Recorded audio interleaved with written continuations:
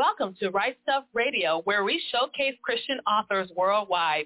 Each week, join me for a new author and a great new book to add to your library.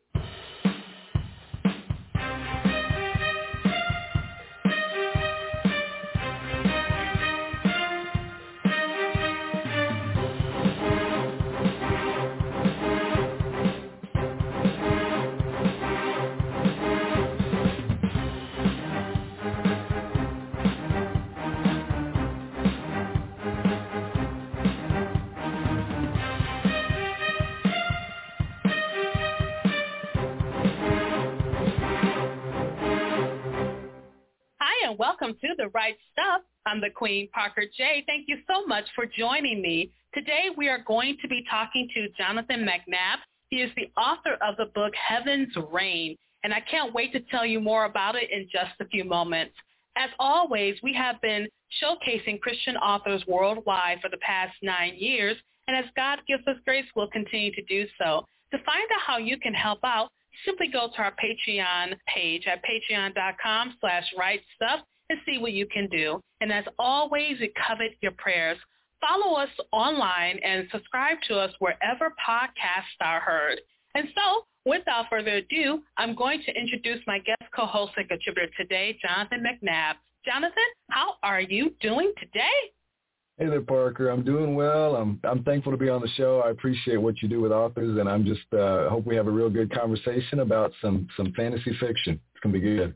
I love fantasy fiction, especially when Christian authors put their own spin on some of the areas of the Bible that are kind of gray or just don't have any kind of context. So it's always really exciting to read that. It's how you and I met was through your book. It's titled now Heaven's Reign. But when I first saw this book, it was Adam's Reign. And when I first started to read just the look inside feature, I was so blown away, first of all, by the word pictures, your wordsmith skills, and so much more. I devoured this book. I loved this book. And then we have an opportunity now to share my love for your book, Heaven's Reign. So go ahead, give us a quick summary about it. Sure, yeah. Well, it's a fictional adventure. It's sort of a biblical historical fiction. It's set in the period just before the worldwide flood that you hear about in Genesis 6 in the Bible. But this is an event that all over the world, like any culture you look at their history, right? They know about this flood, you know, which I mentioned Answers in Genesis to a lot of people. It's a good place to find out about those kind of things if you want to kind of study that stuff. But anyway, the world knows about this thing. And this book is set in that time period, but it takes just a really different look at it. I know a lot of people have written some stuff on this period, but this follows Noah's family, his extended family, and their journey of faith as they kind of encounter the first end of the world, you know? You think of like end of the world novels. It's kind of like that for them, right? I mean, they don't know what's coming next. It's starting over. And so we want to kind of capture that drama and what it's like to be real people in a time like that who think God's up there, but what's going on, you know? It's interesting that you use that phrase and terminology because right now there are people who feel that way about our current time. And one of the things that I think we can find comfort in is that no matter if it's the end of the beginning, like in Noah's day, or if it's the beginning of the end, as in our day, we can still rely on Christ to bring us through it all. Now, Noah had a closer relationship with God the Father because he was there, but now we have it through the Holy Spirit who lives inside of us. And the same God in the beginning is the same God who will be with us at the beginning of the end. And so it just really brings it home to us. Don't worry about tomorrow. And we can always count on who holds us up today, tomorrow, and yesterday till the end of time. So I really am appreciative of how you use that terminology. And it was for them the beginning of the end, but we would say end the beginning because that is the first world, if you will, and we're in what's known as the second world. So I love this part of biblical speculative fiction, and I love reading about it. And so many authors who've written about this particular time period just put their own spin on it, but there's always that thread of symmetry and congruency that exists for these books. So it's really exciting to have it there. Now, if people want to get access to this book, where can they get access it from? Sure, yeah. It's. I try to make my books free when they first come out, and for this one, I kept it free on ebook at least, so that anybody who wants to read it can read it. They can get a hold of it. I don't want anybody to miss out on this thing. It's on every major retailer: Amazon, iBooks, Nook, Kobo. I went wide with that. It's wherever you want to find it, Google Play. But then it's also a print book. You can get that through Amazon, and it's also it's not an audiobook yet, but that's in process. But I really wanted it to be a book that had voices and everything, like a real dramatized one. I'm not confident I can handle that yet. I'm excited for you. I know when it gets an audiobook, you'll probably have that dramatization that you're looking for, because that really helps to bring the listener into the world of your story. So, yeah, lots of good things going on there. Now, I always ask this question for our listeners out there. Before you knew you were going to be a writer, how did that journey begin? As a kid, that's the thing. That's where it started for me. Not the love for writing, but the love for great stories, the love for reading.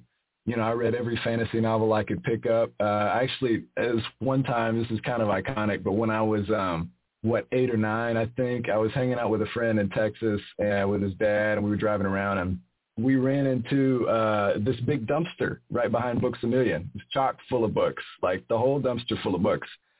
And we realized they looked funny because their covers were ripped off, but this was for the picking, because at the time they had, they would throw away books and just take off the covers so nobody could resell them, right?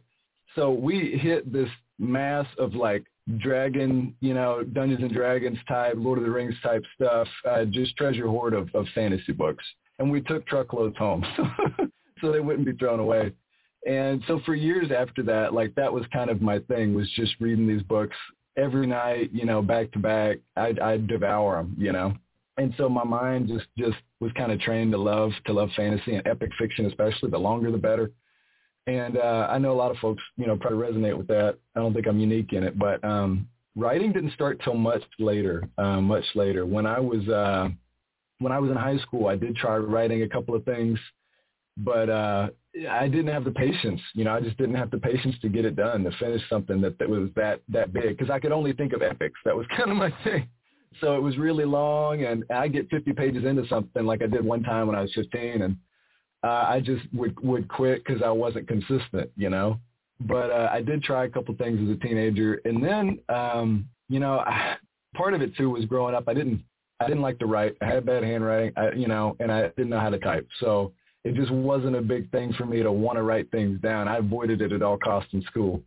But I learned to type. This lady saved my life, man. She this really hardcore typing teacher, and around age 15 or so, she got me going. And after a while, I'm 100-something words a minute, and so that got it where it could get done, But let's see.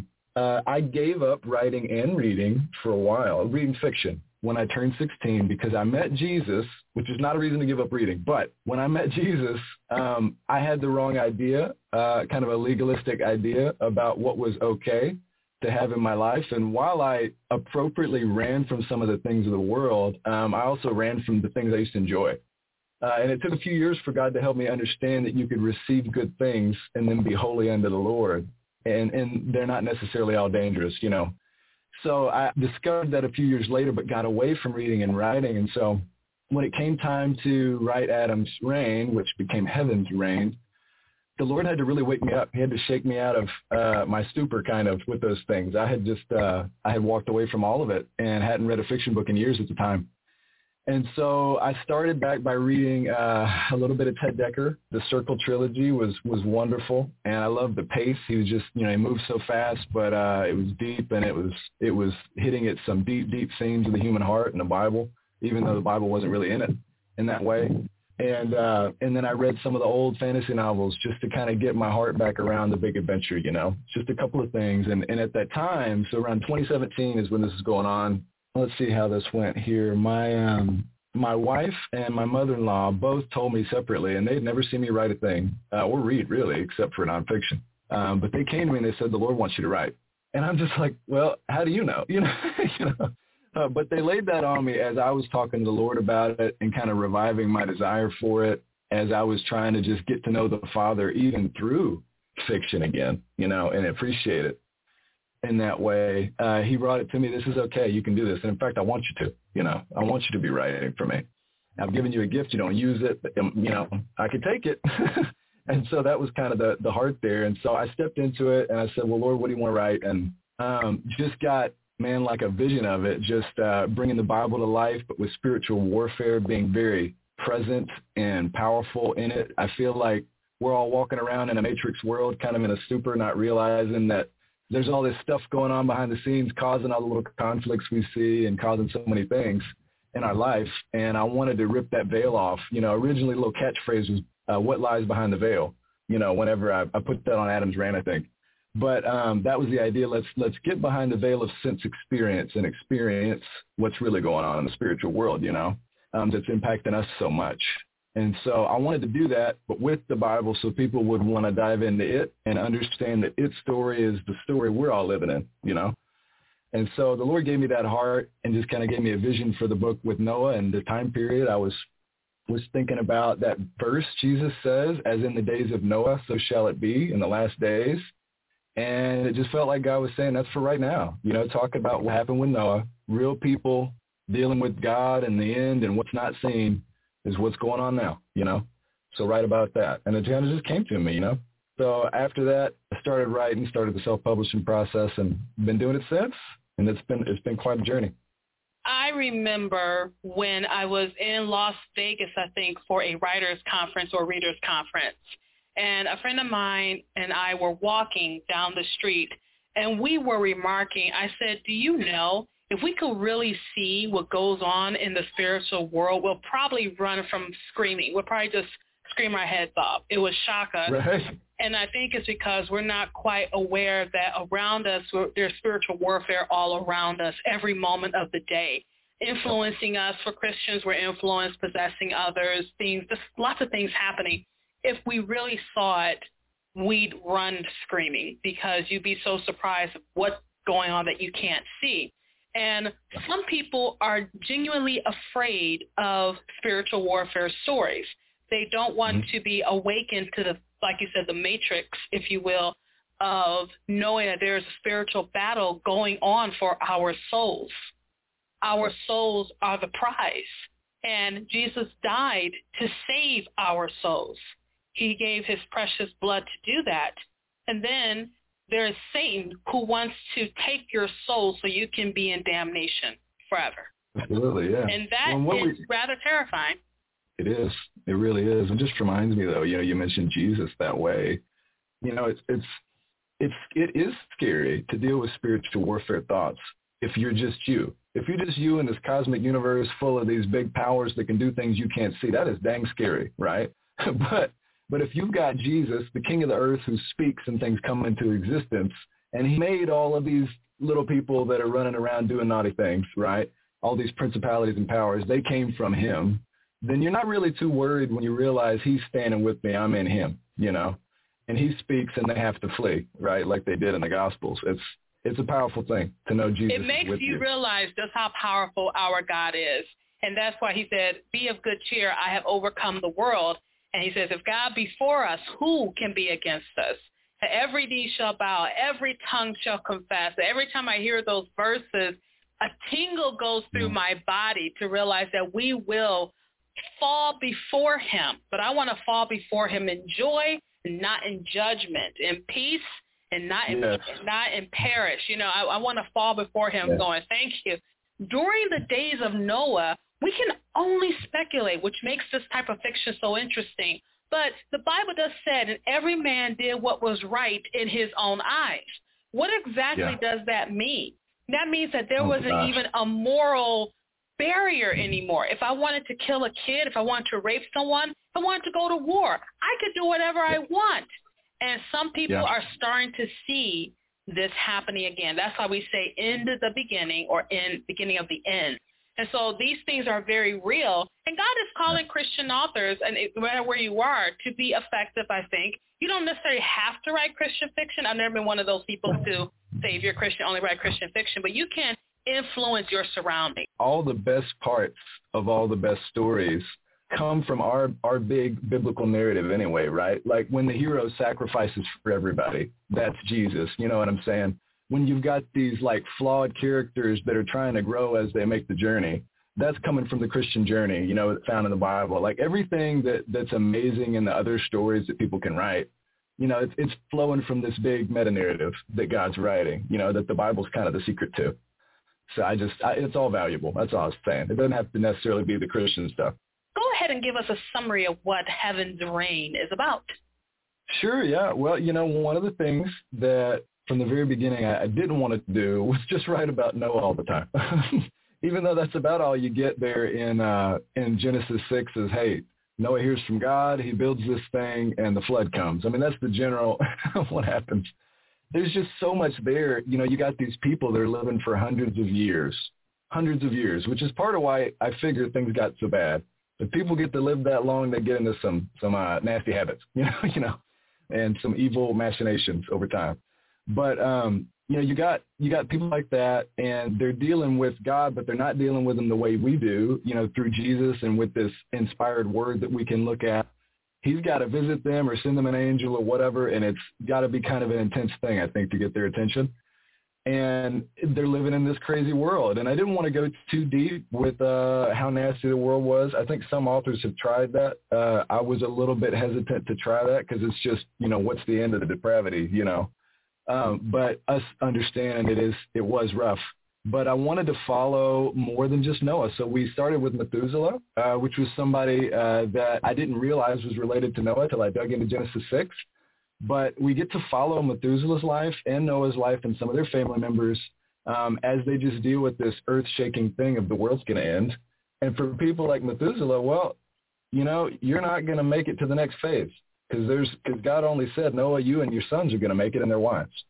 But Methuselah was alive. Like you see in the word, he's actually Noah's granddaddy, you know, and if you look at it in the narrative, he definitely would have known him based on the genealogy tables. He would have known him. They would have been relatives, you know, like we're relatives with our extended family. And he would have been around till the flood because Methuselah didn't die till the year of the flood, right? His name means after he dies, the judgment, if I remember correctly. So we wanted to step into Methuselah a little bit, and he was special because he came from my recently departed father-in-law. My father-in-law that I was close with, who was very methodical and argumentative sometimes, but methodical and wise, and he enjoyed woodworking and all of those things. And you kind of get that character in Methuselah. The Lord kind of gave that to me for him, and it's just a fun character to follow. But a lot of the adventure follows him and some unique things that happen with him. And all the while, right, as you follow him and you see Noah kind of back home whenever Methuselah's away, you're watching what's going on as he's processing, okay, the world's going to end, and I've got to build something that's going to take all my time for my family, but we're all going to, drown if I don't do it? You know, it's just a crazy thing for him to deal with. Anyway, as Noah's dealing with what he's dealing with at home, we get into his heart a lot. We really try to get into all the characters' hearts. You know, I think that's something that I hope is a little bit unique about my writing. I just want to dive deep into who people are and what they're thinking, what they're dealing with at the spirit level, you know, because we're all dealing with these things. I think it's good to get to kind of deal with them through these characters, you know, in the story. And I've had some people write some reviews and tell me that they did do that, you know, that they experienced the story through the characters' eyes because they felt like real people, you know, and I want to see God continue to use it that way. But overall, like the whole time you follow these characters, you got this spiritual war going on and these angelic characters that are doing their thing. And I think they're very, you know, legitimate characters in their own right, not a sideshow. And God's sending them. They have missions and they have personalities. And I did have to make them a little bit human-like in some of the personality characteristics. What else can we do, right? You know, you got Micah, the main character. He's pretty unique, the main angelic character, but he's very angel, just all angel all the time. He's going to do what God says. He's going to take care of the enemy, or he's going to do the assignment, and he's going to lead things. And he's very like, I don't understand people and why they're so slow and emotional. You know, he just kind of doesn't get it because he's infinite, you know, in the sense of infinite forward. He hasn't always existed, but he's been around and he's going to last, and he's not used to this like fleeting experience of man, you know. The other angelic characters are a little more fun, a little more down to earth in the sense they get people a little better. But so you're watching the spiritual warfare while the characters walk through it and learn to deal with it. You know, that's a lot of the story. recently I saw a depiction of angels on a YouTube video, and they were using the depiction of the angel in Ezekiel, and it's about the many eyes and the wheel, and it looked quite terrifying.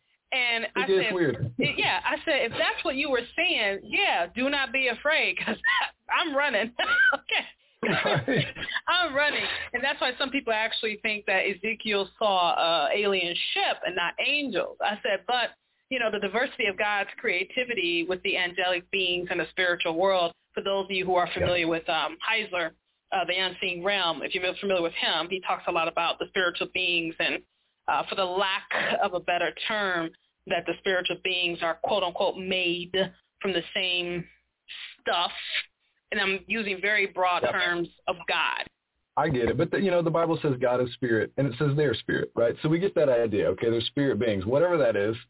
What's interesting is that the angels, regardless how they look like, I always believe they have free will too. So you try to use the biblical descriptions of angels, and they have a range of looks from men to beasts. So you have the really odd ones that make you, run from the room screaming, and those that look like us, So I like that you use that depiction of angels and demons in the story. Now, you use biblical names throughout the narrative, and so we got to talk about Boaz, right?